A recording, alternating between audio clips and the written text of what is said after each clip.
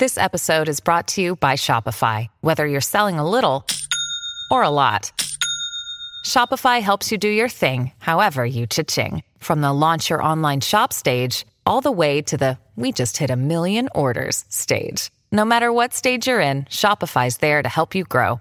Sign up for a $1 per month trial period at shopify.com/special offer, all lowercase. That's shopify.com/special offer. I'm going to also take a second to tell you all about one of our show sponsors. That's Norse Fire Equipment out of North Dakota. Whenever I first started talking about having sponsors for the show, I really wanted it to be genuine businesses that are firefighter owned and operated and people that have good business ethics and have a good mission. Matt Vercoda reached out to me from Norse Fire Equipment. He and I have spoken and talked back and forth a little bit, got to know each other, and he seems to fit that criteria. He's a full-time firefighter and founded this company in 2020 to provide a good place for firefighters to be able to get equipment that they needed to be able to do their job and have it at a good price and just good quality equipment instead of some of these places that want to sell you real cheap crap. For y'all, go over to norsefireequipment.com, coupon code Cowboy5. That'll get you 5% off on your online orders.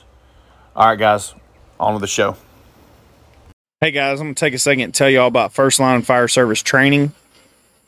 It's a badass page on Facebook. I encourage every single one of you to go and follow them. Dennis is a retired fire chief. He's been a huge supporter of our show since the very beginning. He's believed in Third Alarm Cowboys and our mission of making firefighters better. Dennis also has the same mission of being able to train firefighters, make them better. He's using all of his years of experience of 20 plus years, plus his military background, to offer training ideas. He travels all around the country, speaking at different conferences, trying to help guys get better when it comes to their tactical ability, when it comes to their physical ability, and everything in between. He's really pushing things to the limits, especially for an older guy that's retired. He's still getting up every single day, putting his gear on, going out in the driveway, doing crazy-ass workouts that most of us couldn't even handle. He's still getting out there, getting it done. He also does a weekly training video on First Line Fire Service Training, offering up every type of tactical and operational skills that he's learned throughout his career through working from other people. One thing that's really impressive to me about Dennis is that he owns the fact that most of the things that he has learned and sharing are things that he learned from other people, and he's just passing that on. That's something that he and I have in common. He's taken all the information he took from his career and sharing it on to the next generation to make the next generation solid and better firefighters.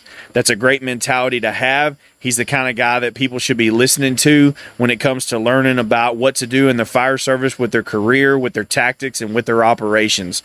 So y'all go check them out on Facebook, First Line Fire Service Training LLC. Send Dennis a message that you heard about his business from our show. If you're putting on any kind of training conference, Dennis is the guy that you need to contact. Get him in the door and let him share his knowledge to make the people in your area that are attending the conference better. And just know that I support his business and he supports mine, and that's the kind of people that we need in the fire service to make us all better and stronger.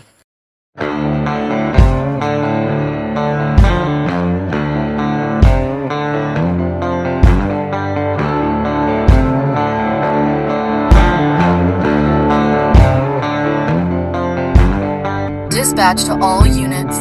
This is a third alarm. Switch to the TAC channel.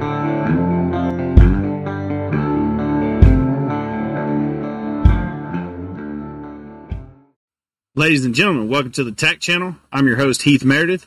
This is the Third Alarm Cowboys podcast. This is the podcast for firefighters. We talk about real-life situations, everything from promotions and leadership, things in your station, including some things in your home life, like relationships, finances, you name it. We talk about it, even some things that are a little controversial, but that's real life, and that's what we're going to talk about on this show. Guys, welcome back. I greatly appreciate every single one of you that reached out and gave me the badass feedback that I got on having my brother Blake on the show. It was a long time coming. It was something he and I have tossed up the idea about several times. But to be honest, it does take a little bit of courage to get on this mic and start talking, especially personal things in your life that you've been through. lessons that you've learned, all that kind of stuff. I mean, as you all know, the number one fear of most people is public speaking, and getting on this mic, being able to hear yourself in the headphones and try to answer some tough questions on the spot. It's not always easy. So I'm greatly appreciative of Blake for getting on here, and all of you that listened to his show and gave us all the awesome feedback. That was it was really pretty cool. It was cool to have my brother on here. I've known him forever, since he was born, literally. But I know a lot of you don't necessarily know him, and those of you that do, I got some pretty cool stories from you that were like, damn, I didn't know that about Blake. I've known him for 10 years, and I never knew this, or the other, whatever. So it was pretty cool, and I just want to thank you all for giving me that feedback. That's the stuff that I really need to know kind of what some of the stuff is that y'all like. I know a lot of podcasts out there are primarily all about guests and interviews, and that's something that's not really me. I know a lot of the guests out there have not necessarily lived through or experienced some of the things in their careers that I have, and so I know that majority of my shows have all been, things coming from me, lessons coming from me, stories coming from my crews and whatnot. So it's cool to have somebody new come on here and be able to share their story, be able to kind of interlace some of their experiences with mine, and that's something that I'm going to build and continue to do throughout the duration of this show as we continue to go on and grow. We are growing really, really quickly. Every time that I log on to Facebook every morning, I've got notifications that I got to get caught up on, and it just it's pretty cool. It's pretty cool to know that so many of you can relate to the things that I talk about, the experiences that I've had, the hard lessons that I've learned, things that I want to fix in the fire service. Majority of you that reach out to me, you're going through the same things. Your patch may be different on your arm. You may hold a different rank than I do, but all in all, it's a lot of the exact same experiences. It's a lot of the exact same politics, if you will. And it's pretty crazy to me that it's happening all over the place. At times it gets me extremely frustrated because I want to jump in and fight every single fight for y'all. I got contacted today by one of my friends that was telling me about one of the local departments here in East Texas and some of the things they've been going through. There was a huge headline that just hit the newspaper in that town today about a lawsuit that's taking place. And I'm just like, man, this is something. I grew up here. I know, you all know how it is. You know all the paid departments. You know the guys. When you've been in the fire service long enough, it's a super small world. You get to know everybody. You go to trainings. You meet people.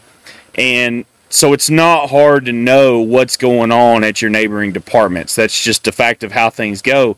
And this is something I've seen coming for longer than I've even been in the fire service. I mean, this building problem that they've had of insane short staffing, certifications that people aren't able to obtain, and so they end up letting people go. I mean, just there's a multitude of things that have been just building and building and building. Well, over the last 15 years, the manpower that they were relying on, because with that department, they run a lot of EMS. Every employee that works there in years past has been required to become a paramedic. So they're all firefighter paramedics.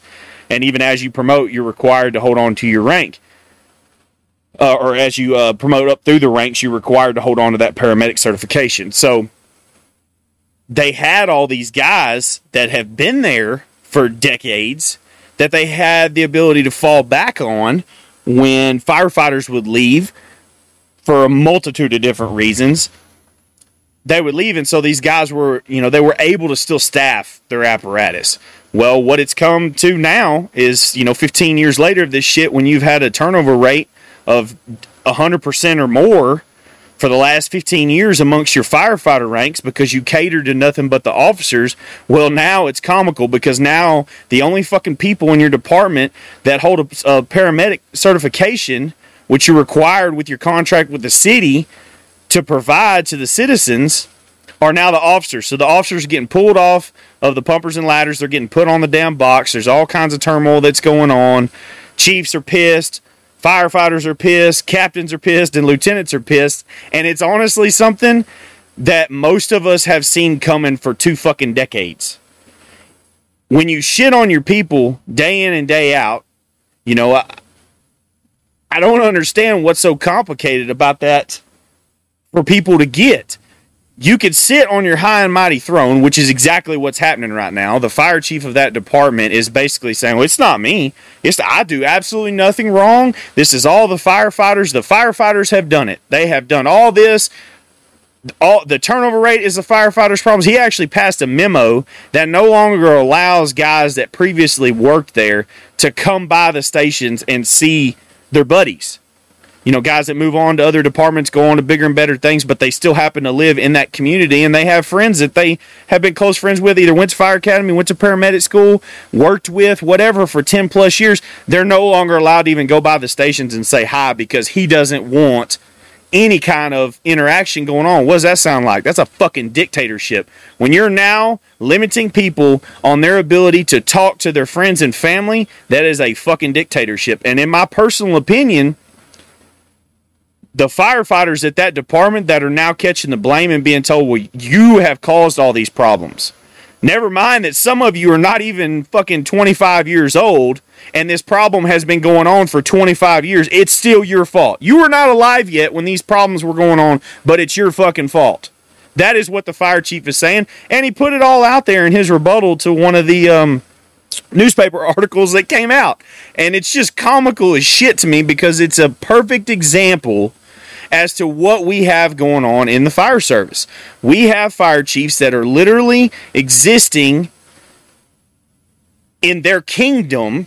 They treat the fire department like it's their kingdom, and you are the peasants at the firefighter rank here to serve me. I'm not accountable to the taxpayers. I'm not accountable to the community. I'm not even accountable to the city council because this is my kingdom. And I say all this because I just worked a couple days at my fire job, and I had a really great conversation with the assistant chief there. He's been in emergency services for, I want to say, 35, 40 years, but he's newer on the fire side.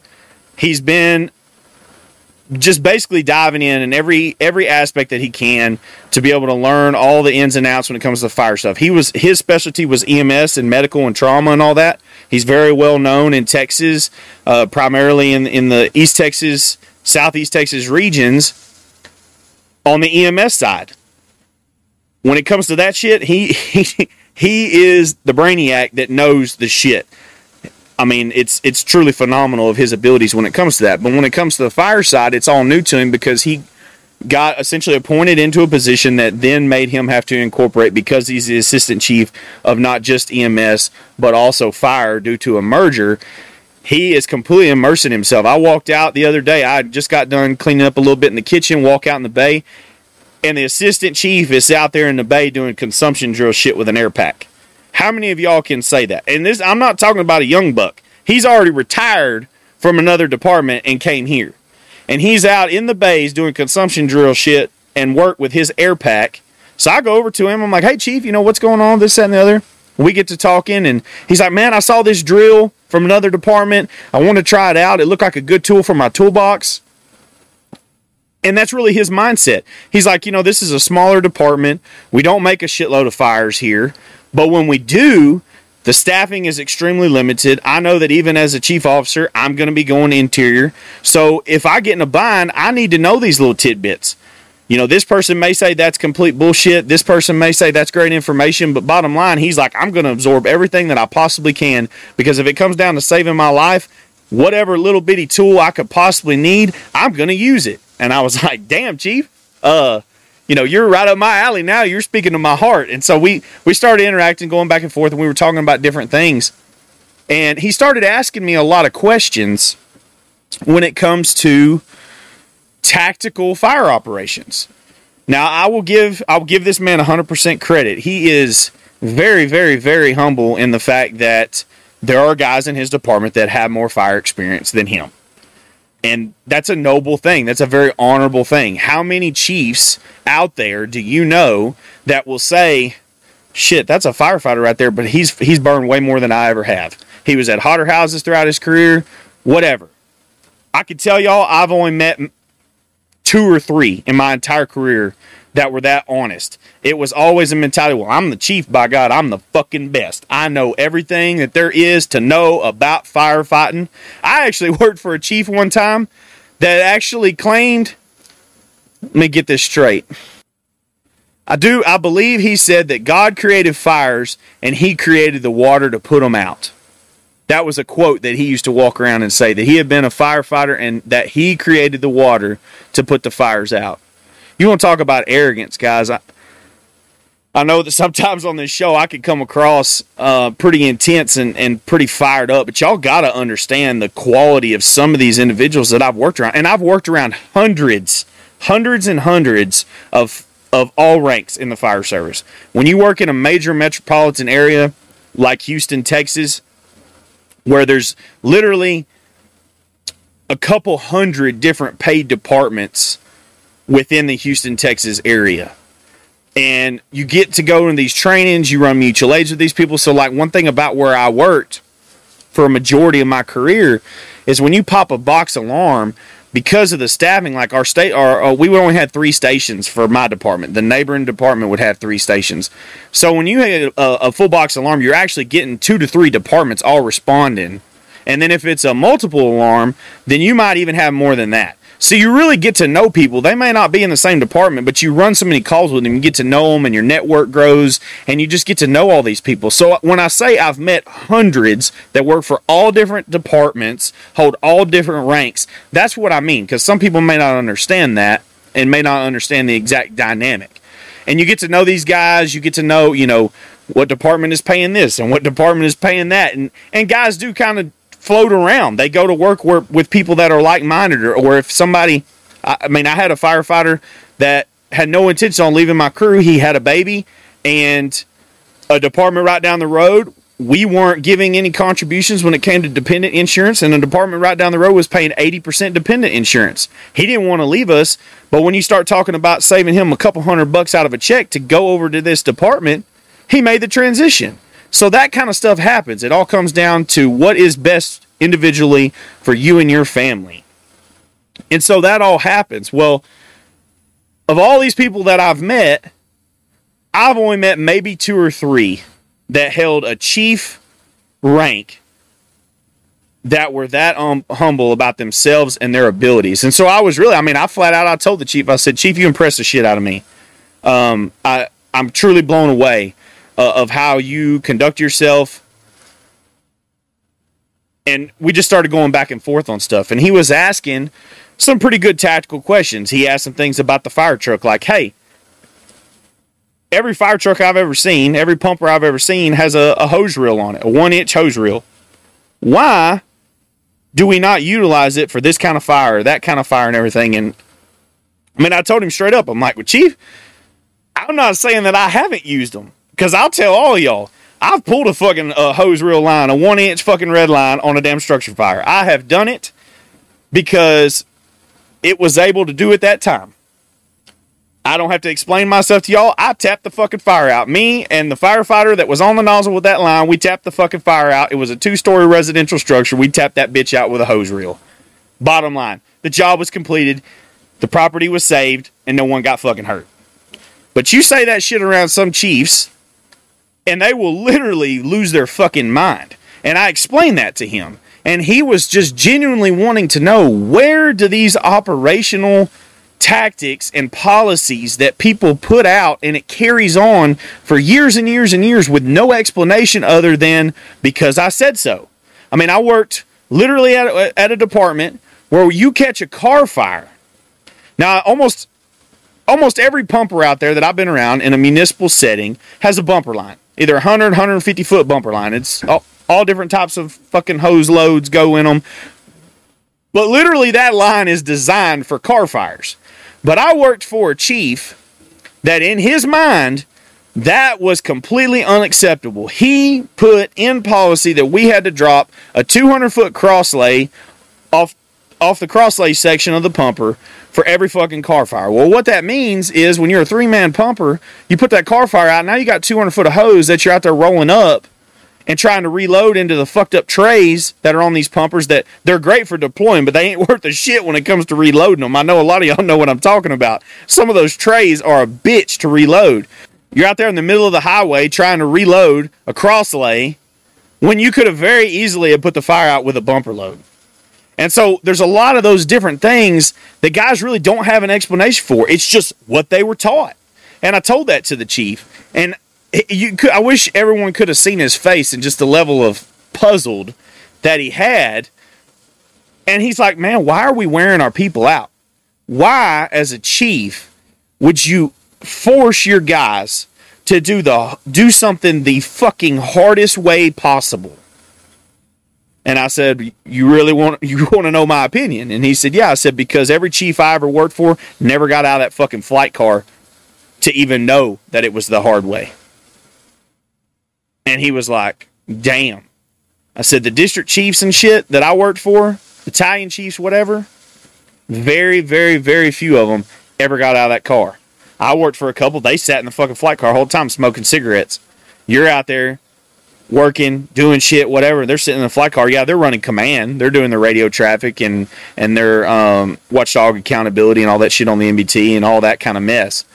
But they hadn't gotten out of a car on scene of a fire or an incident in years. They don't know what's hard. They don't even think about it anymore. It's not even in their realm of thought to understand that when a directive comes down like something simple like that a chief happened to see on some fucking internet something about it's a terrible idea to use bumper loads on car fires. We need to use crosslays, and it becomes written in stone. And so it was a refreshing conversation to hear a chief that is out there getting it and sweating and learning the job in a hands-on basis every single day. I mean, he's Monday through Friday, 8 to 5 chief, but every single day that I've been on shift and seen him, he is outside in the parking lot pulling fucking hose. He's out there doing stair climbs, going up and down with high-rise packs or hose, trying to learn how to advance different types of hose upstairs. He's played with all the different types of nozzles that we carry because we carry fog nozzles and smooth bores at that department. So he's learning to utilize both in the different applications and all this different stuff. How many guys out there can say they see their online chiefs that are going to be responding to incidents staying that fresh? I can tell you it's probably a very, very, very small percentage. And if that's you, if you're that chief officer that hasn't gotten out there and touched hose in a long time, that hasn't got there and played with this air pack, I guarantee you if you're a battalion chief or a district chief and you're in a flight car, you probably have gear and an air pack on that apparatus. Whatever it is, truck, Tahoe, whatever. So it's still your responsibility to stay on top of all those level of skills and also understand what your manpower and staffing is looking like. Because, yeah, a lot of departments, the bigger departments out there, have had 4-man minimum staffing on their pumpers and ladders for the last few years. But I've talked to several departments recently. They have 4-man minimum staffing, and they can't even, their mandatory overtime list is so exhausted, they're having to bust their minimum staffing and drop back down to 3 because they flat ass don't have enough people. Shortages of firefighters are that short. And we've been saying it. We've been saying it was coming. COVID kind of escalated some of it, but it's been building. And departments like the local department up the road, that same example, it's been building. This shit has been coming for 15 years. When you had 15 years ago, when I came into this business, you had a massive recession. Cities weren't hiring. You could not get a fire job worth a shit. So guys gave up. They let their certs go. They quit going to fire academy. You went through a period there of at least 5 to 6 years where people were not going to fire academy because there was no fucking jobs. Why would people want to go to school for 2 years when there's no cities hiring? They didn't. So we are now suffering the consequences of that economic collapse by those guys being what should be the seniors now, like myself. We have mass retirement going on of all the late 90s to mid 2000s generation is all retiring right now. There's no seniors. And y'all act like this is a fucking surprise. I feel like most people are so short-minded on today, and I just have to get through and work and finance some more shit. I need to buy this house. I need to buy this boat. I need to buy this RV. I need to buy this side-by-side or motorcycle or whatever. You're so short-sighted, and firemen are the worst. You know I'm going to beat y'all up because I am one of y'all, and I've had all that shit. Firemen are the worst about buying a bunch of shit because you have the ability to work all these multiple part-times. But then when it comes down to it, you end up not being able to hold on to your part-time because your main job, your primary, is starting to mandatory you all the time. Then when the mandatory list gets exhausted because they've blown the fucking overtime budget, well, now you're starting to get in a financial bind. And it snowballs, guys. These problems have been coming. I told y'all in the last episode, I'm not a fortune teller. I get contacted from guys that I've known for 10 plus years that literally things that I was frustrated about 10 years ago are starting to come to fruition now. And these guys are calling me. I love them. They're my friends. I love them. But they call me and they say, man, can you believe this? Can you believe that this is happening here? And I'm like, yeah, motherfucker, I can. Do you not remember when I was screaming this shit and I was pissed off and I had a high blood pressure problem because I could see the writing on the wall happening with this? Numbers don't lie, guys. Employment numbers, financial numbers, data numbers, whatever kind of scientific numbers don't fucking lie.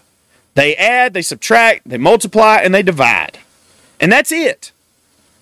And we get so caught up in not understanding that or being so short-sighted that then you're rocking on. You know, you're working. I've done it. I'm beating y'all up because I want y'all to learn from my mistakes. That's what this is all about. I did it. 8+ years, I worked 2 full-time fucking fire jobs and EMS jobs, working at least 96 hours a week just to make ends meet because I was overextended financially. And you look up, and you're like, shit, time went by fast. Because that's what happens. What y'all don't realize is, yeah, your life at the station, it just seems like it's just another day. It's another day on the truck. It's another shift. I just got to get through. Okay, I'm working Monday, Tuesday this week. I'll be off. I'm working my part-time Wednesday, Thursday. Then I'll be off Friday, Saturday. I come back in, work Sunday, Monday. And it adds up and it stacks and it stacks and it stacks, and you look up and you don't realize how much time has gone by. Because just because you're at the station and you're just trying to get through the shift because you're getting an assload of calls or because the chief's on your ass and you walk around on eggshells and so you're just trying not to get in trouble. I know that's a lot of y'all.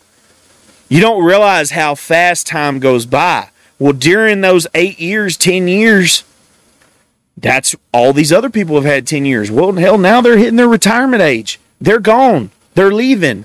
And we've done nothing in the last 10 years to fix the problem that was starting 10 or so years ago. So now it's extreme.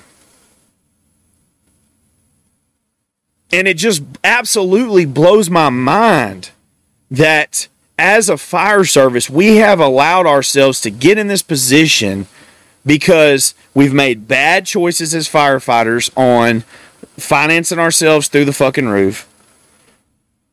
So we can't speak up. We can't say, even if you're a union. I'm going to go off on a tangent here. I know this whole show probably sounds like a tangent, but it's the shit that just, it's all been kind of hitting this week in my face with questions and everything going on. We have union guys. Guys, the union, the IAFF, was literally founded to be the fighting voice against chiefs and cities. That is what it was for. It's not for you to have a fucking t-shirt and a sticker to put on your window to get you out of tickets. Because when the cops pull you over and they say, oh, you're a firefighter? Yeah, I'm a firefighter such and such. Oh, okay, professional courtesy, man, slow it down. That's not what you're paying those dues for. But that's what it's turned into, because even your union representation They can't even fight for you because they're so fucking financed. How many of y'all have heard this shit from your union president? Oh, well, man, you know, I was fighting, I was doing this, we were making good headway, but the Chiefs came in to me and said, I better back this shit off or that's my ass. That's your fucking job. If you are an IAFF president, vice president, board member, shift steward, whatever, you are the sacrificial lamb. That is what you are. It is your job to fight for that firefighter. And if you are able to be leveraged by a chief because they can threaten your job, you do not deserve to be that union president. You do not deserve to be holding a title that says, I will fight for you if you're in trouble. I will fight for you if there's a problem between you and the chief. But when it comes to the nut cutting, you can't do shit. And I say that because the local department that just ran the whole shit in the paper, I'm going to tell y'all a little story. Several years ago, the union representation actually grew some balls. And I was insanely proud of them. I happen to have friends that work there, so I got some inside information on what was going on because I was seeing the Facebook posts that were happening, and I was wondering what the game plan was. And I'm telling y'all, it was fucking brilliant. It was absolutely fucking brilliant. They grew some nuts, and they made a post, I'm going to paraphrase, but essentially it said, citizens of such and such city, as firefighters, we encourage y'all to go to the closest station from your home, ring the doorbell, and ask the on-duty guys, if your house was on fire right now, how many firefighters would respond to your house being on fire? And so the citizens did it. They started going and asking. And when they found out that, oh shit, this department basically is so understaffed and has been for 20 plus years that there's 1 to maybe 2 guys per engine. They got 4 engines. So that's 8 fucking people because at that time, the fire department, of course, it runs EMS, but the departments are running, each ambulance is running, say, 15 to 20 calls a day at that time because they're busy as shit. So you can't count on the manpower, and the way they're currently staffing is they have the captain on the engine and then a lieutenant or / EO is on the engine. The 2 firefighters at each station are assigned to the ambulance. Some stations do have 1 or 2 more people, depending on if they have a rookie or not. So you might be lucky and have a 3rd guy on an engine, but not likely. I wouldn't put money on it that was a regular occurrence. That was just happenstance right after they have a test, and so they're upstaffed just a tad. So the citizens ask this. They find out, oh shit, so there's only 2 guys on that fire engine there. There's 4 engines, so that's 8 people. Well, what's y'all's rule for how many guys you got to have on scene to be able to make interior if my kids or my husband or my wife is trapped inside the house? Oh, you don't have enough. There's not enough people to make an interior attack. Oh, the fire chief, because the fire chief knows that, he sends out an internal memo that says, due to the limited staffing on the fire side, we're no longer going to make interior operations, even with confirmed trap victims. We're going to do surround and drown operations, essentially for everything. Oh, shit, okay. So this busts wide ass open when the citizens find this shit out, right?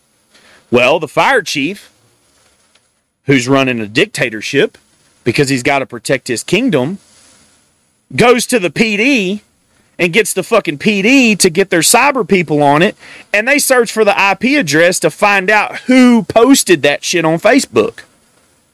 Well, now they've been able to track that down, and they single out which firefighter posted that shit. Well, they get pulled into the office. Now it gets down to the nut cutting. You cease and desist this shit, or this is your fucking job. So what do y'all think happened? It all went away. They had them. They fucking had them. And when it got down to the nut cutting, and you could have gone public as shit. That's what guys don't need to understand. If you will go, you already have the attention of the citizens. Now you say, Because I brought this to y'all's attention, I have now been called to the fire chief office and I have had my job threatened because I want y'all to be aware that if your house is on fire and your babies are trapped, you're going to have less than 8 people show up and we can't go inside and search for them because we have less than 8 people. Your tax dollars are being wasted. But instead of doing all that, we say, yes, sir, I'm sorry. I can't afford it because I got kids and I have a house note, and so I will remove the Facebook posts. That's how that shit has been going down for the last 15 fucking years at every department. And then now y'all look up and you call Heath and you say, can you believe this is happening? Yeah, I fucking can.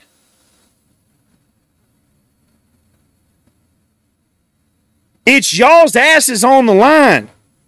And what y'all need to understand, I'm going to lay this shit out for y'all. And I'm going to timestamp this shit and keep it. Because in a few years, if we don't get ahead of this shit, I'm just going to sit back and tell a lot of you, sorry, bro, the repo man got you. Because y'all need to understand how this shit works out. This is how tax dollars work. For those of you that don't know, because you spent too much time of your fucking days off fishing and hunting and chasing pussy, this is how tax dollars work that fund your job. I've heard so many firefighters in my career say, yeah, man, I'm doing this job because, job security and I know I'll always get a paycheck. Well, this is where you're wrong, buddy. We are now in 2023 where inflation is through the fucking roof. The real estate market is completely fucking upside down right now with the massive, massive amount of inflation on prices. Okay? Most of you could possibly remember the crash of 2008 in the housing market. You might. If not, I encourage you to all go watch the movie.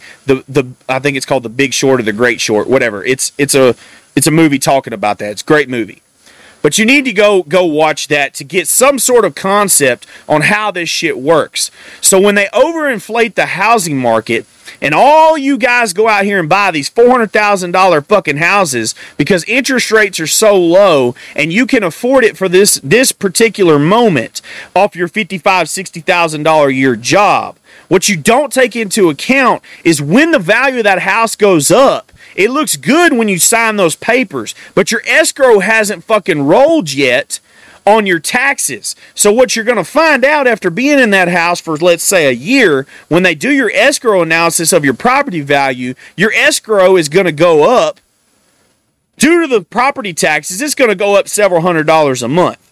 And that's what's happened year before last. Well, now you see all of these people, their escrows consistently going up. I see it all over Facebook. People that I know. Man, my house note has almost doubled since I bought it during COVID. Yes, exactly. So what ends up happening is you said firefighter making $55,000, $60,000 a year. Yeah, you could afford the house when you sign on the line. But what's going to happen if shit continues economic-wise is you won't be able to afford it. You can't work more than 7 days a fucking week. Trust me, I tried it. And I say all this very, very harshly because I had to sell my last house because I could not work more than 7 days a week. And when my fucking escrow went up because they did a damn insurance analysis on my shit, they found out the fire protection in my area due to living in the country was more than the estimated amount, and my house note due to the ISO rating shit that whatever they wanted to do, and I argued this shit with them for like 6 fucking months, but what it ended up coming down to was water supply. Water supply was a major issue because there was no hydrants within 5 miles of my house. I did have a fucking 3-acre private lake right behind my house, and I was a member of the volunteer department there, which ended up helping me a little bit because I was able to argue the fact that there was an ability to draft the water right behind my house. You could literally park the pumper in my driveway, reach the fucking lake with hard suction, and be able to get water on it. So I was able to argue all that, but it still didn't help me enough. It knocked off a couple $100 a month, but the reality was when I signed on the dotted line for the mortgage. I could afford it. When the escrow went up over all the damn escrow analysis and audits that they did, my house note ended up going up almost $700 a month.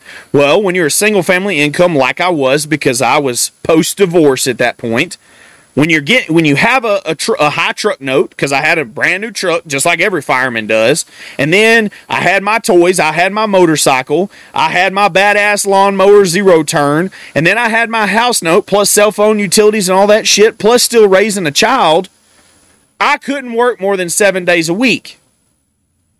I tried. So what y'all are going to learn really hard from this is the way fire departments, majority of departments, especially ESDs, are funded is through residential property taxes. That is where an emergency services district or a fire board or whatever kind of board it is, the majority of that income, now you may get some sales tax. You might get some sales tax in your city or in your district if it's not already allocated elsewhere prior to the establishment of your department, which happens at some places. There's just no more sales tax funds there to grab a piece of. But if you happen to be getting some of it, then you may be getting funded through there. But I would say primarily a very large percentage of fire departments are funded through property taxes or residential property tax, however you want to label it. So what y'all need to understand on how this fucking shit works with your job security ass is when people start defaulting on loans and their homes start going back to the fucking bank on foreclosures, they're no longer paying the note that goes into the escrow that then pays the taxes that pays you. That's what happened in 2008. The housing market crashed. Foreclosures were through the fucking roof. The tax revenue coming into these cities and these departments was not there, so departments were doing layoffs, and or when people would retire, they did not have the funds to replace them. So the staffing got shrunk in 2008. So while you think right now, because everything is gravy and you have a job, you think it's going to be there forever. But if we have another terrible, terrible crash of property, all kinds of property. The thing is, what y'all don't realize, when you're renting, you don't pay tax. Whoever owns that property is paying that tax. Well, right now they're trying to push everybody into being fucking renters. So only your major corporations are going to be paying the taxes. And guess what your cities do? Because they're dumbasses. Cities give these major corporations tax breaks and tax subsidies to try to attract them to come in. So they don't have to pay the same tax you do. Guys don't understand that. Y'all don't understand that. I didn't understand that. When I was younger, that was not on my spectrum of knowledge I needed to obtain. And I'm not the end-all be-all on this shit. This is very basic knowledge stuff that I'm offering y'all. There's more that I do understand, but that's the basic level of it. So you need to understand when people aren't able to pay their houses and aren't able to do their shit, the staffing and everything is going to get shrunk because they're not going to be paying those taxes that fund y'all. So when you're sitting there and you're allowing little things to happen in your community, in your fire department, and you're not saying shit because you're too busy worried about what you could lose, you don't understand that it's a compounding problem that's going to show its ugly face in 10 to 15 years from now. I heard a great quote in a podcast that I listened to the other day, and it really resonated with me on the fact of what I'm trying to do on this show. There's a lot of great podcasts out there where guys talk about tactics, guys talk about just all the different stuff that is very important to the fire service. But this is what's important to me. Educating you guys and gals on real life shit like this, like getting yourself in fucking check where you can be that guy that says, Chief, I'm not doing that.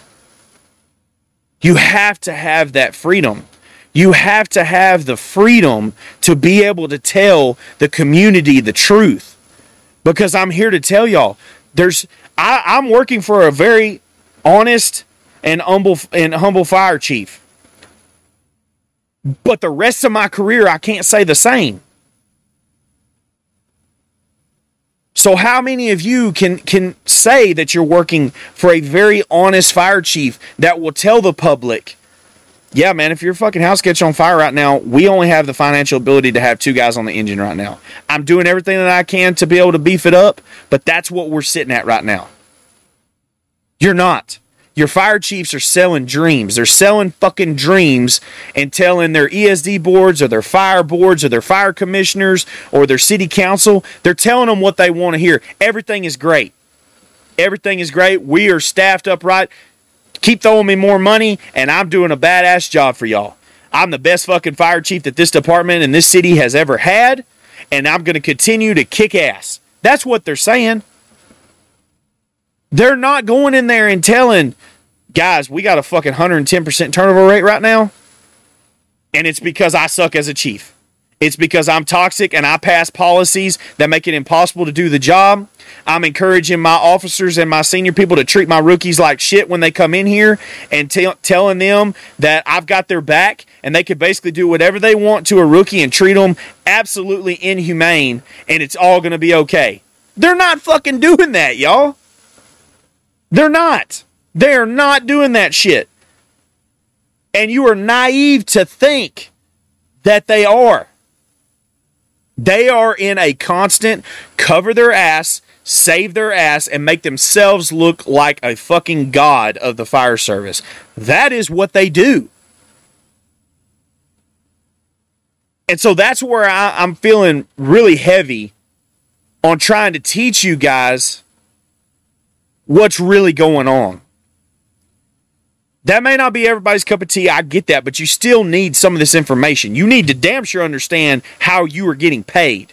You need to damn sure understand the responsibilities of promotion, which I cover sometimes. You need to understand these things. Like it or not, it's the reality, and you need to swallow this pill. So the quote that I heard the other day, that it really went hand in hand with what I explained to you on the last show about how I was feeling a lot of frustration when it came to certain things and how I just want to fight all these fights for y'all. But the quote was,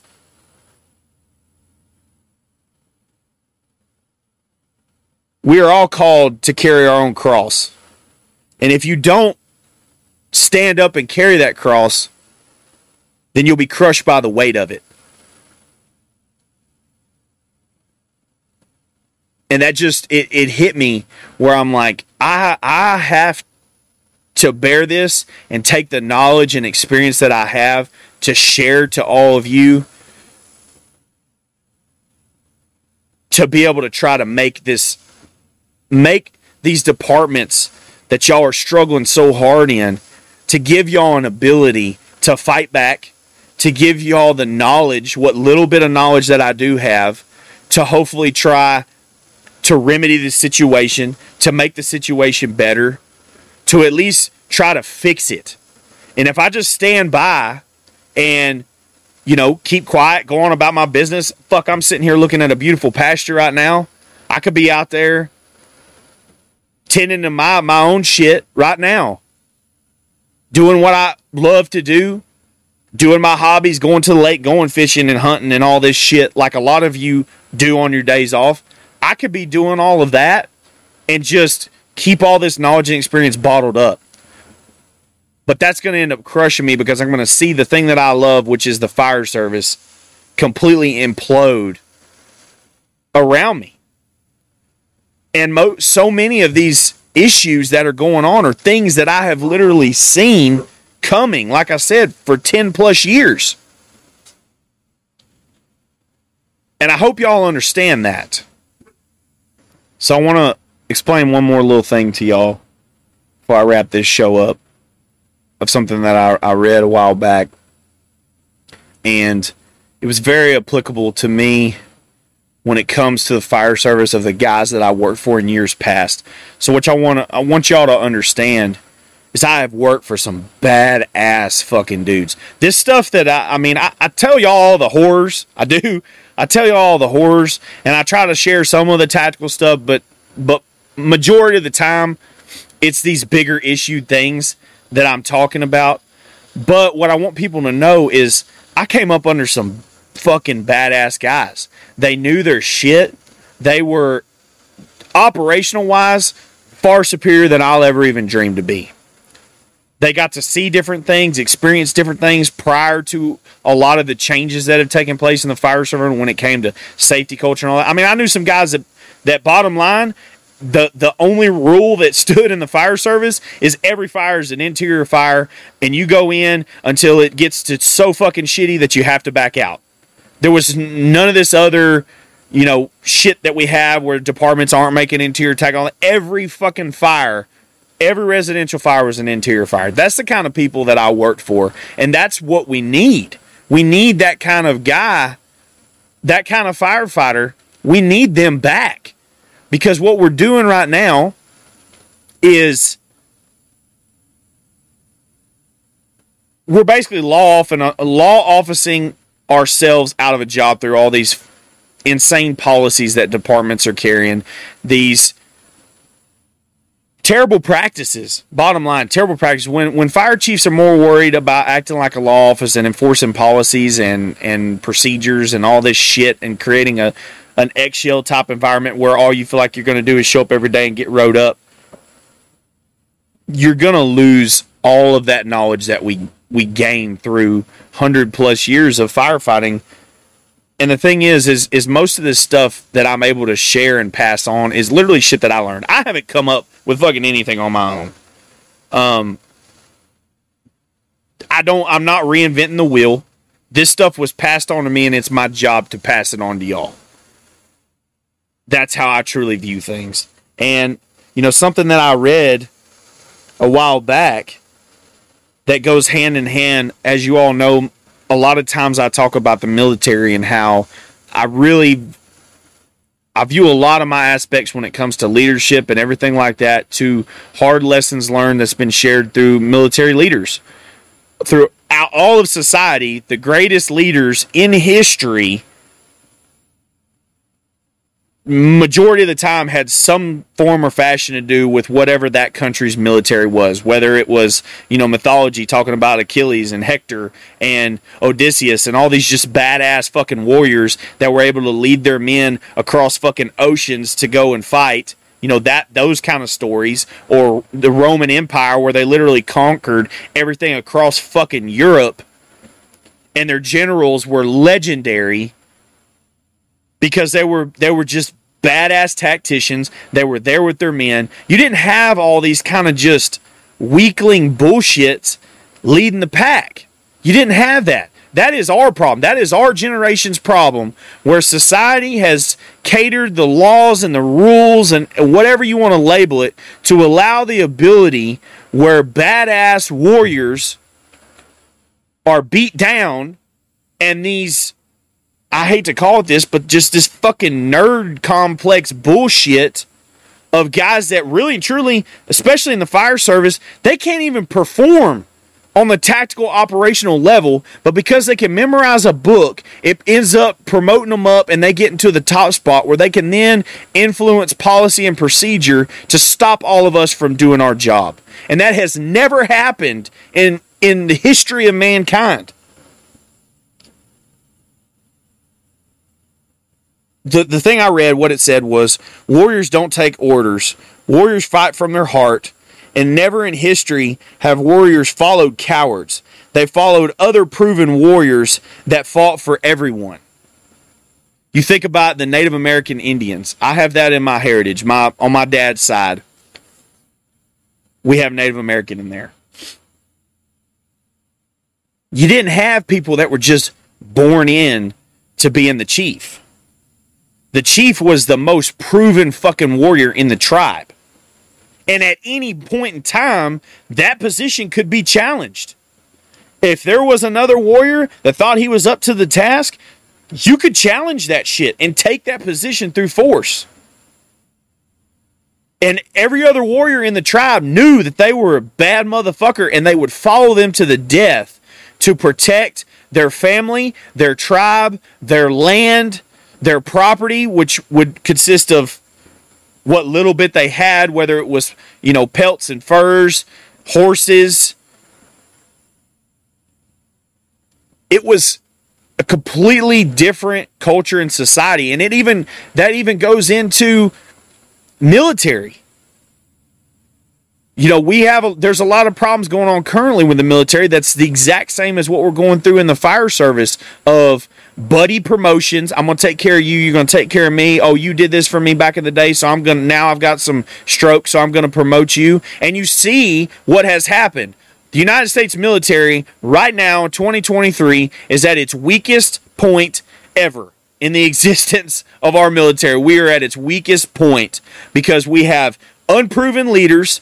We have all of the badass warriors that wanted to truly fight and shit due to all the damn political stuff that happened during COVID. They're all out. Recruitment numbers are at the lowest that they've ever been. And it's all because of this same shit. The military is going through it, the fire service is going through it, and law enforcement is going through it. But you take the military through, say, World War II. Guys would go in and they were promoting them through field promotions of proven operational tactical abilities, and the badass guys prevailed. They were given field commissions. They were moved up through the ranks because they were warriors and proven warriors, and their men followed them for that. They fought evil. They believed in fighting evil on both fronts, whether it was in Europe or it was in the Pacific. We come from that. That's not that long ago. That's our grandparents. If you're my age, that's our grandparents. Our grandparents were that caliber of people. From then until now, we have turned into a society that no longer believes in warriors, no longer follows or even allows the existence of warriors. But the thing is in the fire service, you have to have a warrior mindset. You have to be able to push past fatigue. You have to be able to push past pain. You got to be able to push past heat. You know, the normal office worker, if they go outside and they're sweating their fucking ass off, they go back inside. They call it a day. They go get a drink of water. You can't just quit in a fire. You're sweating your ass off, sweat's running all in your fucking eyeballs, and it's burning and it fucking hurts. You can't breathe because when you breathe, all you're doing is breathing hot ass air because your SCBA is heated the fuck up. Some of y'all might not have ever felt that, but that when you're getting it and you're in some hot ass shit, that's what happens. It literally feels like you're breathing from a fucking hairdryer. You got sweat all pouring in your eyes. You're having to keep them half cocked because it's burning. You can't just quit. Where are you going to go? You can't just tap out. Where are you going to go? You're in the middle of the shit.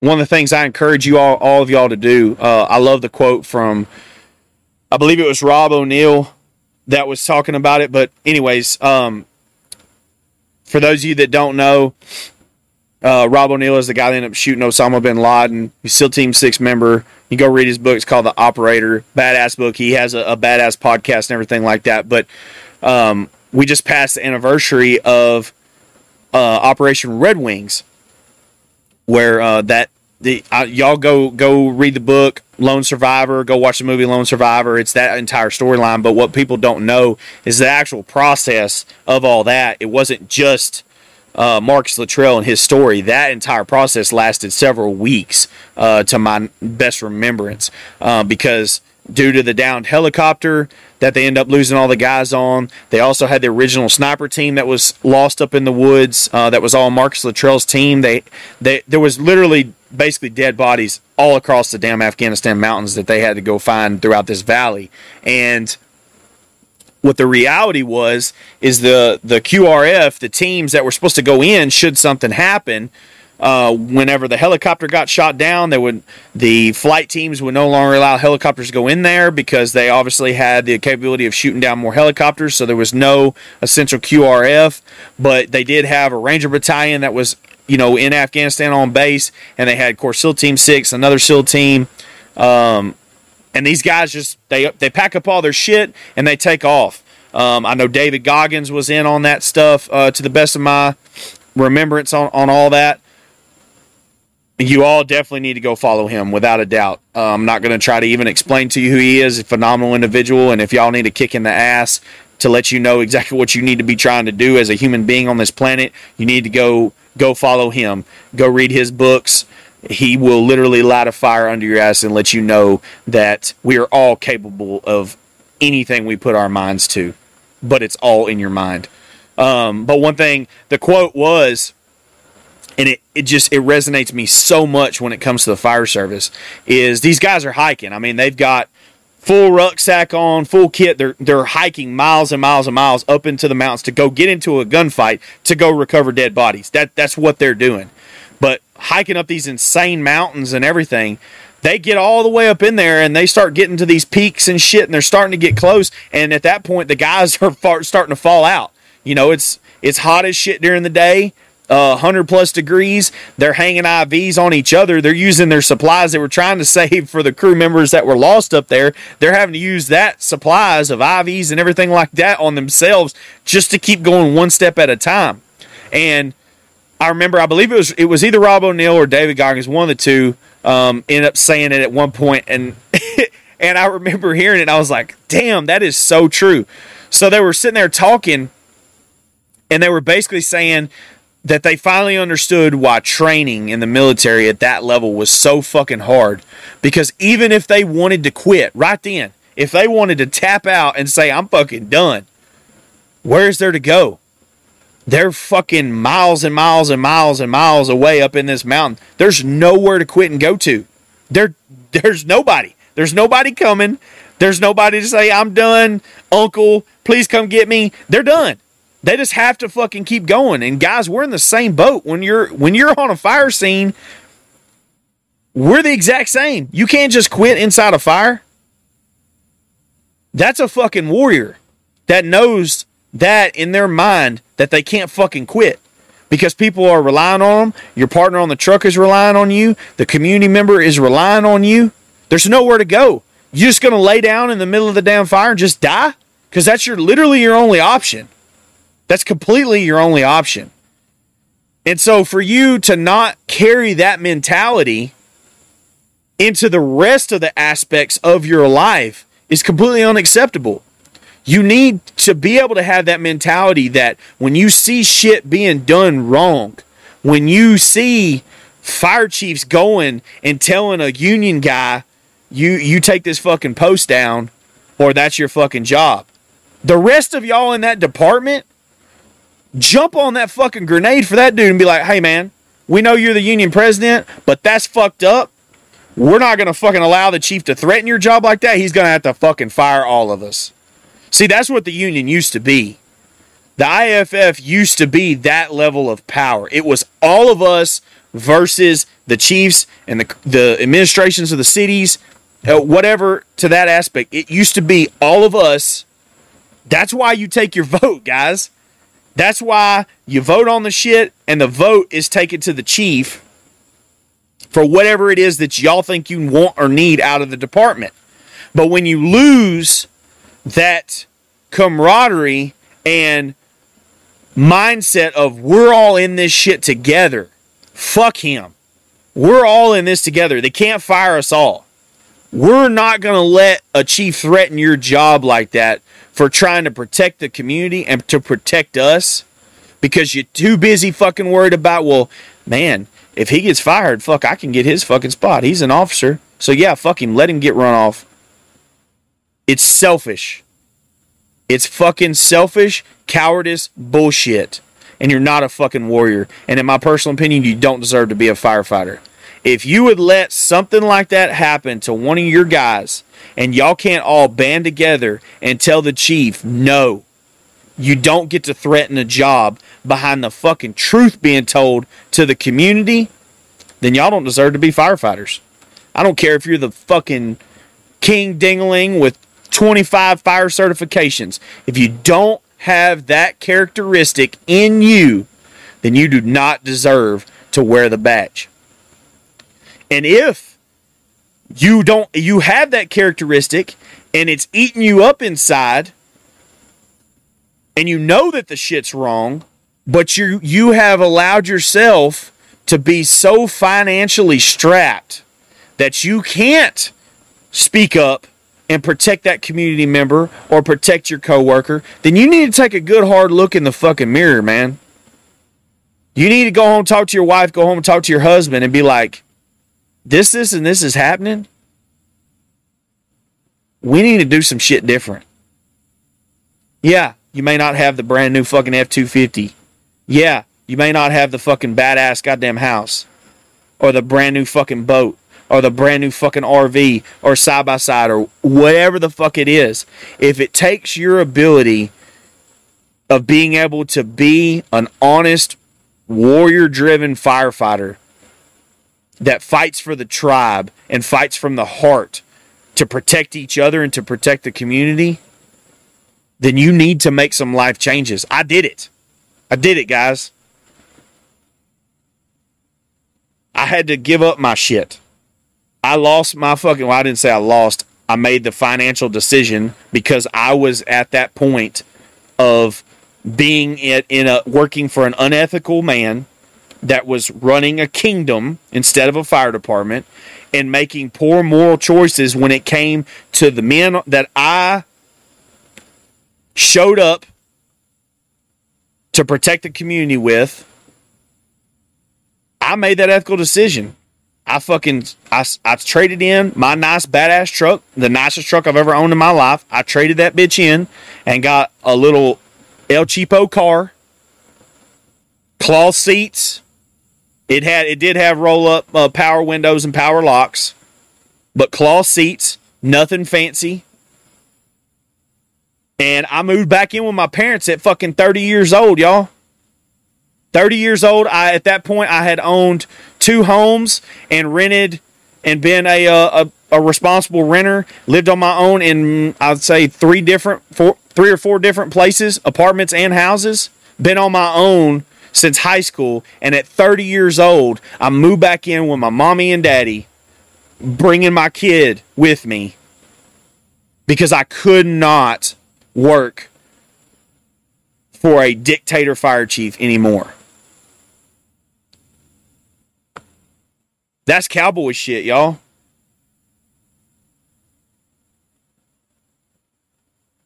The best thing about cowboys that there ever was is that all cowboys believed in owning was the shit in their saddlebags and living by their word. That's the code of a cowboy. You don't need all the fucking fancy shit. Because if your word is broke, then that's it. If your reputation is broke, then that's it. You're done. You don't need all the other shit. At no point in life, and no point in the Bible, is it ever been said you were guaranteed your fucking pension, you were guaranteed your fucking title, you were guaranteed your fucking rank. No, it's the Bible says live courageous, do not fear, do right by others, love thy neighbor. Says all that shit. Now, I'm not preaching, y'all, because I don't feel like that's my place. I'm not perfect, and so that's why I don't get all religious, and I don't get into that because I hate when people do that shit. There's nothing that pisses me off more than when you see a guy that wants to be all super church on Sunday, but Monday through Friday he's a fucking crook. That shit, that is one of the biggest things that bugs me on this planet, so that's not me. But I'm just telling y'all how I'm trying to live my life.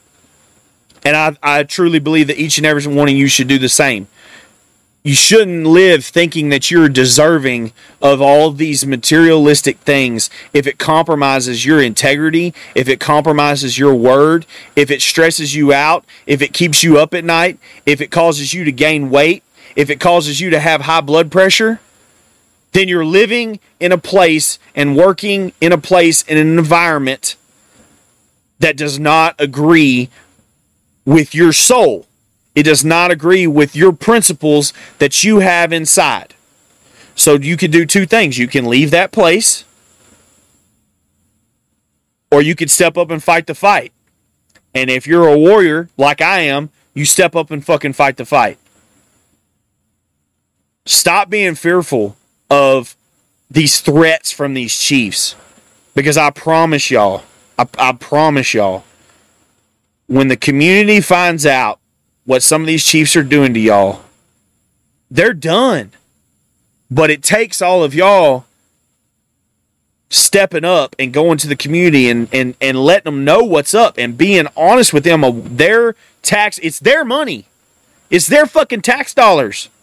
It's not yours unless you live there, and then you should be twice as pissed because your tax dollars are getting thrown out the fucking window. That's your hard-earned money. That right there is why you're working 96s. That opens a whole new can of worms. And I know there's a lot of y'all that are affected by that, especially at the local department that I was speaking about earlier. You are paying the tax dollars and having to work the overtime for the fire chief to throw the fucking shit out the window, so you're having to work extra days a week to be able to pay for that fucking house that then in turn goes back to the fire chief for him to waste some fucking more.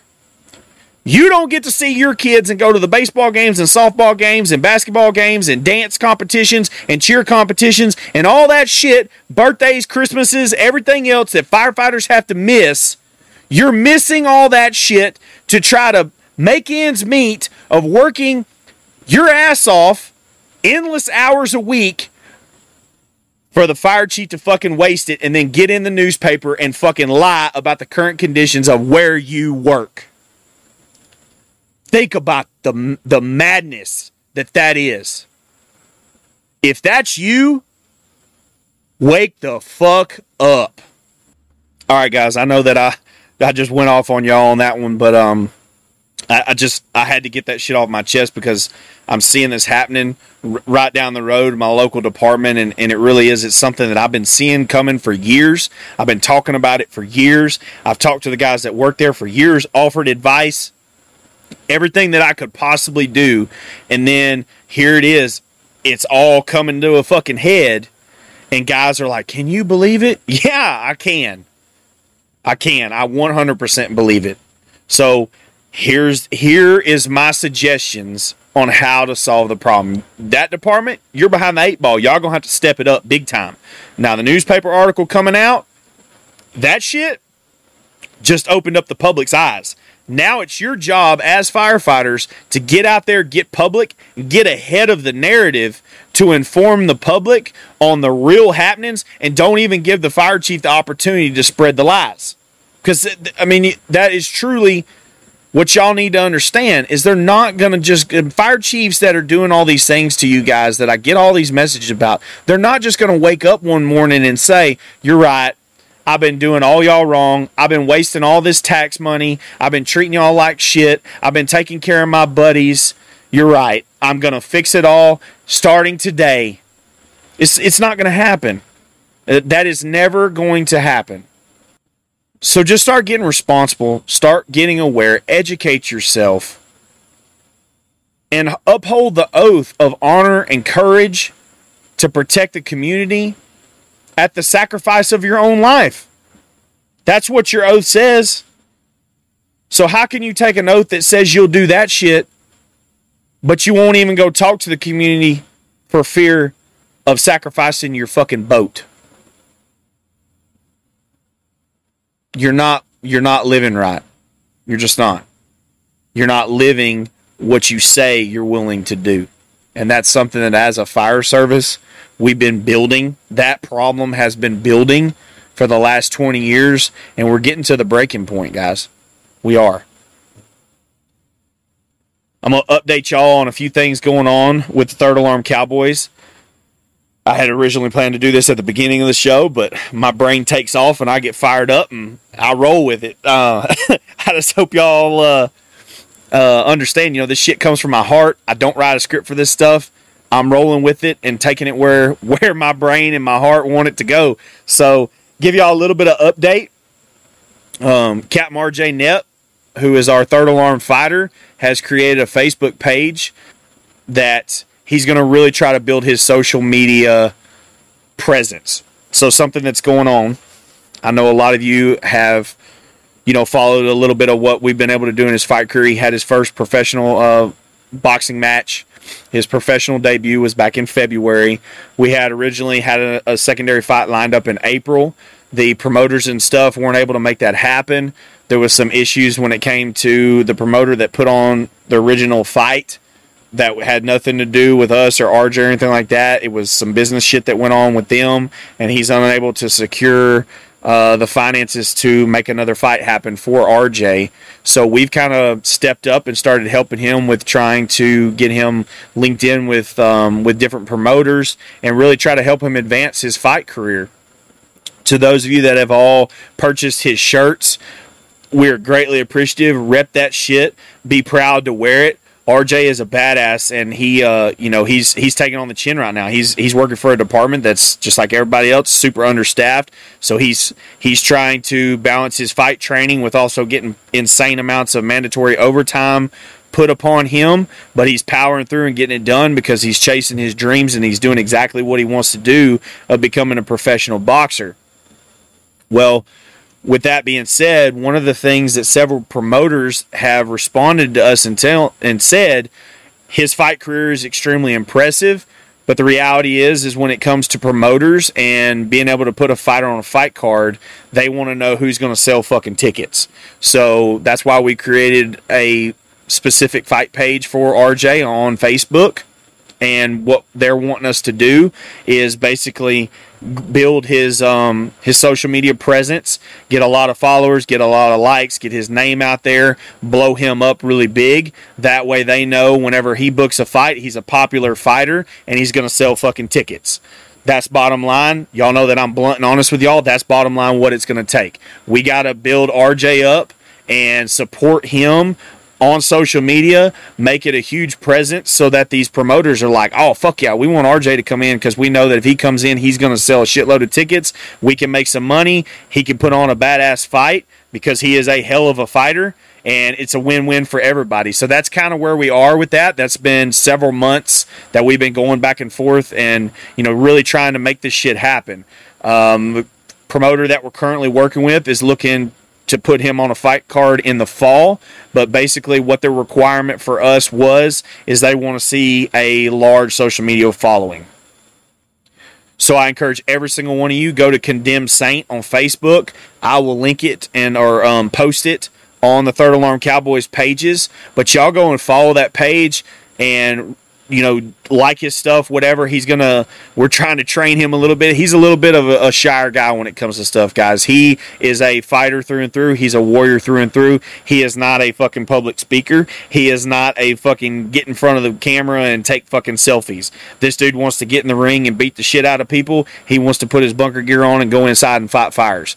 That's what he wants to do. And this whole being a social media presence, he's not like how Conor McGregor was, where he's able to talk shit, get on, and do selfie videos and all this shit, talking shit and really hype it up. That's not really something that RJ has ever done in the past. And so we're kind of coaching him to be like, hey, man, this is the shit you're going to have to do. So we're working on all of that. But those of you that are, fans of those of you that have, purchased his shirts, supported him from the beginning, just know that y'all are badass individuals.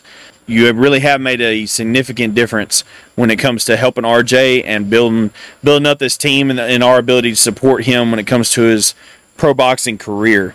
So go on to Facebook and follow the Condemned Saint page. Of course, you'll see the picture of RJ and his fight gear, walkout suit, and all that kind of stuff. And he's going to be posting videos and pictures and everything. Our team is working on scheduling when it comes to getting some updated training videos and all that kind of stuff. Now that we actually have a projected fight date now, we're going to really start pouring into getting him exposed, getting him out there. Another update that we've been working on, I told y'all that I've been working on a lot of stuff since my transition out of working industrial fire. And it's things that I can finally start talking about because a lot of this stuff has been kind of a work in progress. So I've been contacted by several different conference groups, training groups, and whatnot, and I'm going to start planning to start attending different conferences and everything. I'm going to come, as a vendor, be able to have shirts and all that kind of stuff on site for you guys. I'm going to bring the podcast equipment set up, try to do some live interviews with people that I find, to be interesting and like-minded when it comes to my view when it comes to the fire service and all those different sort of things, and be able to do that right there on the spot, which is going to be really cool. one ambition that I have. It's a really big goal for me right now with just the current level of this company. We're a small business that's really just getting going. But one goal that I have is to be able to attend the 2024 FDIC and be able to set up there and just get to meet a lot of you guys. I spoke with the vendor representative lady the other day, and she said that there was approximately like 38,000 firefighters that came through the doors of FDIC this year for 2023, and I'm like, holy shit. So that's something that's a really ambitious goal that I have, just due to the logistics of it, going from Texas to Indianapolis and all that kind of stuff. It's going to be a pretty big undertaking, but that's a goal that I have. And so the more that y'all support us through, your t-shirt purchases and everything like that, that's going to build towards us having the ability to go up there. I think that it would be a great experience. I've never got to go to FDIC through any of the departments that I worked for. They didn't send people. And so I'm basically looking like, hey, it's a dream of mine to go there, so by God, I'm going to fucking fund my own way. I don't need a fire department to do it. So that's kind of where my head is when it comes to this. Like I tell you all the time, chase your dreams, and sometimes you got to make decisions and do shit for yourself. So I never had a department that was willing to send people. They all, had other mindsets when it came to those kind of big training conferences and everything. So I'm going to take myself there. So that's one other thing that we're working on. I have a very special, I'm not even going to indulge that much information, but there is something very big that is about to come out for the Third Alarm Cowboys that I've been working on for the last couple of months. That is going to be a business partnership with something that is very near and dear to me when it comes to the traditions of the fire service. And I think a lot of you are going to be like, holy shit, that's badass whenever it finally does come out.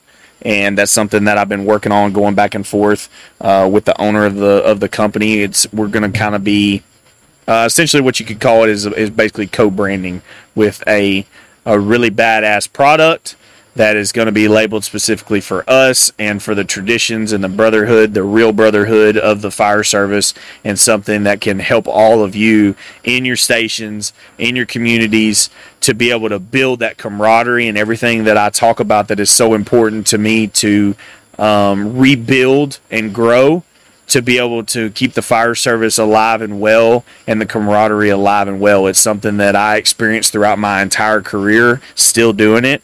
And I think it's important for every fire station, regardless of fucking policies and procedures. So I'm trying not to give too much information away because it's not an absolute done deal yet as far as dealing with the with some of the legal aspects of the things that I have to work out.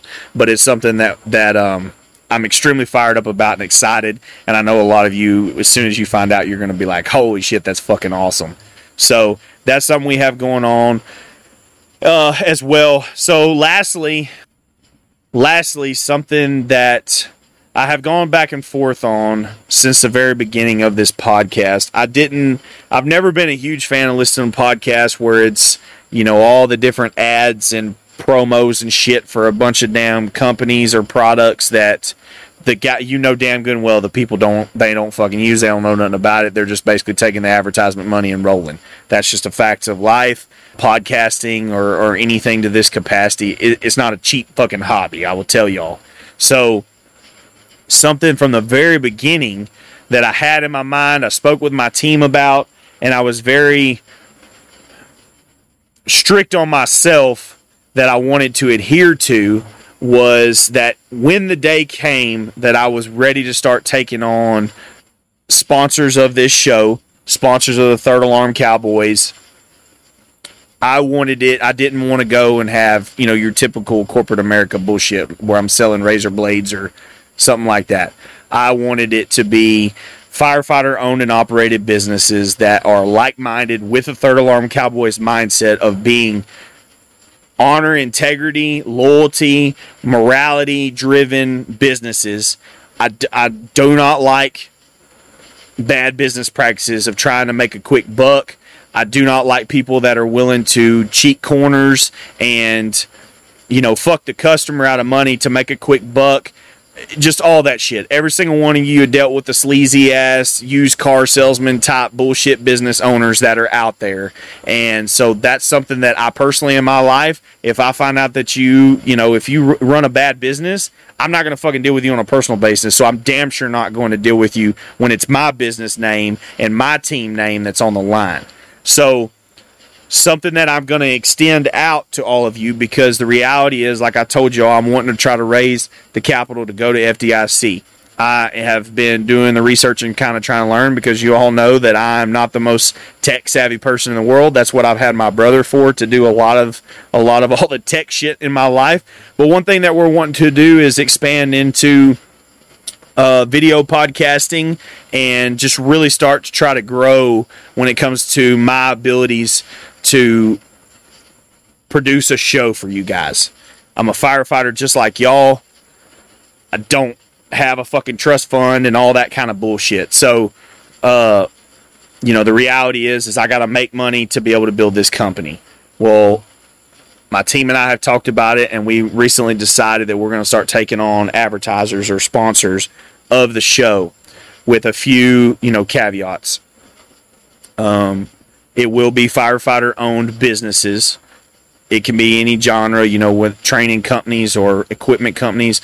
We partnered with a equipment company from the beginning. They were the very first one that reached out to us. It's been a successful partnership. Plan on keeping that partnership for sure.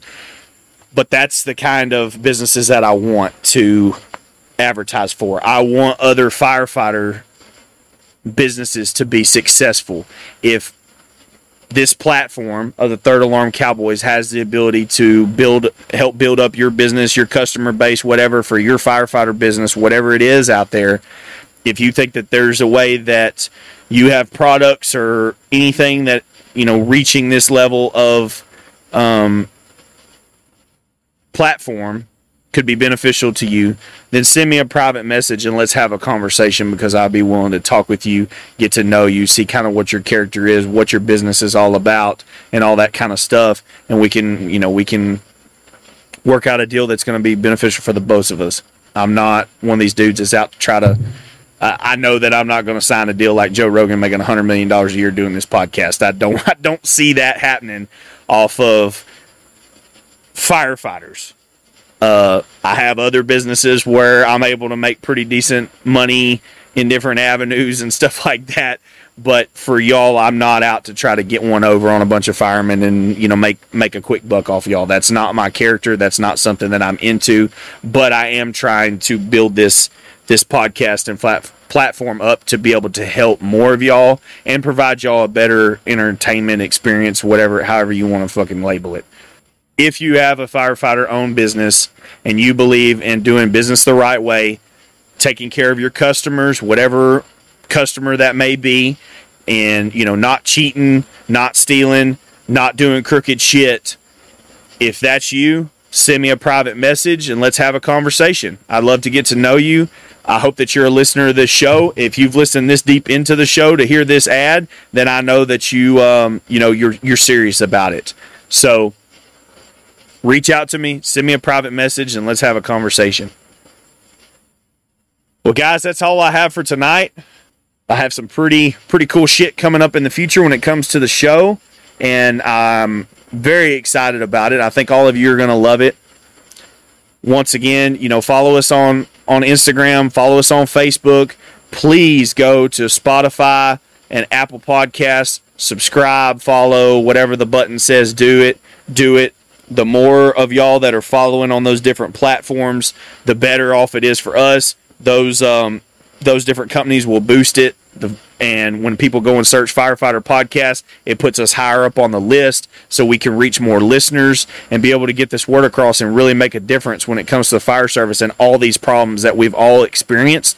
The more people that are getting the same mindset of we stand together against this crooked shit, the better off. that's where the fire service used to be years ago. Everyone was united against bullshit leaders and against bullshit city administrations and all that. And we've lost that by turning into, I'm all about me. Well, the only way that this message can get out and the only way that we can get back to firefighters uniting together to solve problems in their departments is by you guys sharing and you guys listening. So go on there and follow that. Share the show. Help us get the word out.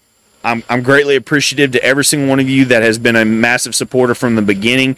There's a handful of y'all. I see you every single time I post something. Y'all comment, you like.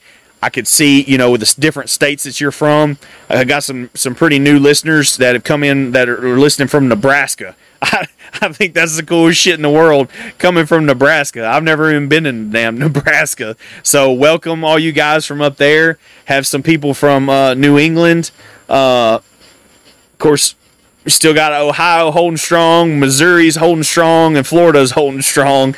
So it's really pretty cool. I can see where some of y'all are from, and I think that is that's awesome to me that I have the ability to reach so many people in so many different areas, and that's just what I want to build upon and grow even more because everybody's experiencing the same things. So go on there, follow us on Spotify, Apple Podcast. I'm working to try to figure out on some people I've heard that they're able to find us on Google Podcast, and some people have said that they don't. So I'm working on trying to get all that kind of stuff figured out. There's a lot of logistics and going back and forth, different accounts that I have to create and all this stuff to be able to make this podcast upload to all those different platforms. So it's a little more in depth than what you might think as far as all the different softwares that it takes. So that's what we're working on, all that. Leave us a review. Leave us a comment. I've been checking it out. We have a really pretty good review on Apple Podcasts. I just saw that the other day. I'm like, damn, that's pretty cool. Or a rating, I should say, 5-star rating, whatever. So yeah, y'all continue to do all that stuff and go to thirdalarmcowboys.com. I still have some shirts available. The sizes are getting limited. I have some demo shirts coming in. Should be here this week of a new style that I am really excited about seeing how it turned out.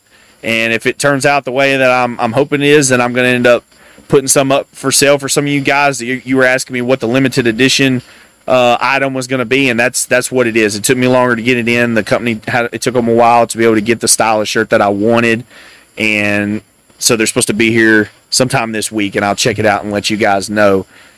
But that's all I got for tonight, guys. We'll see y'all on the next one.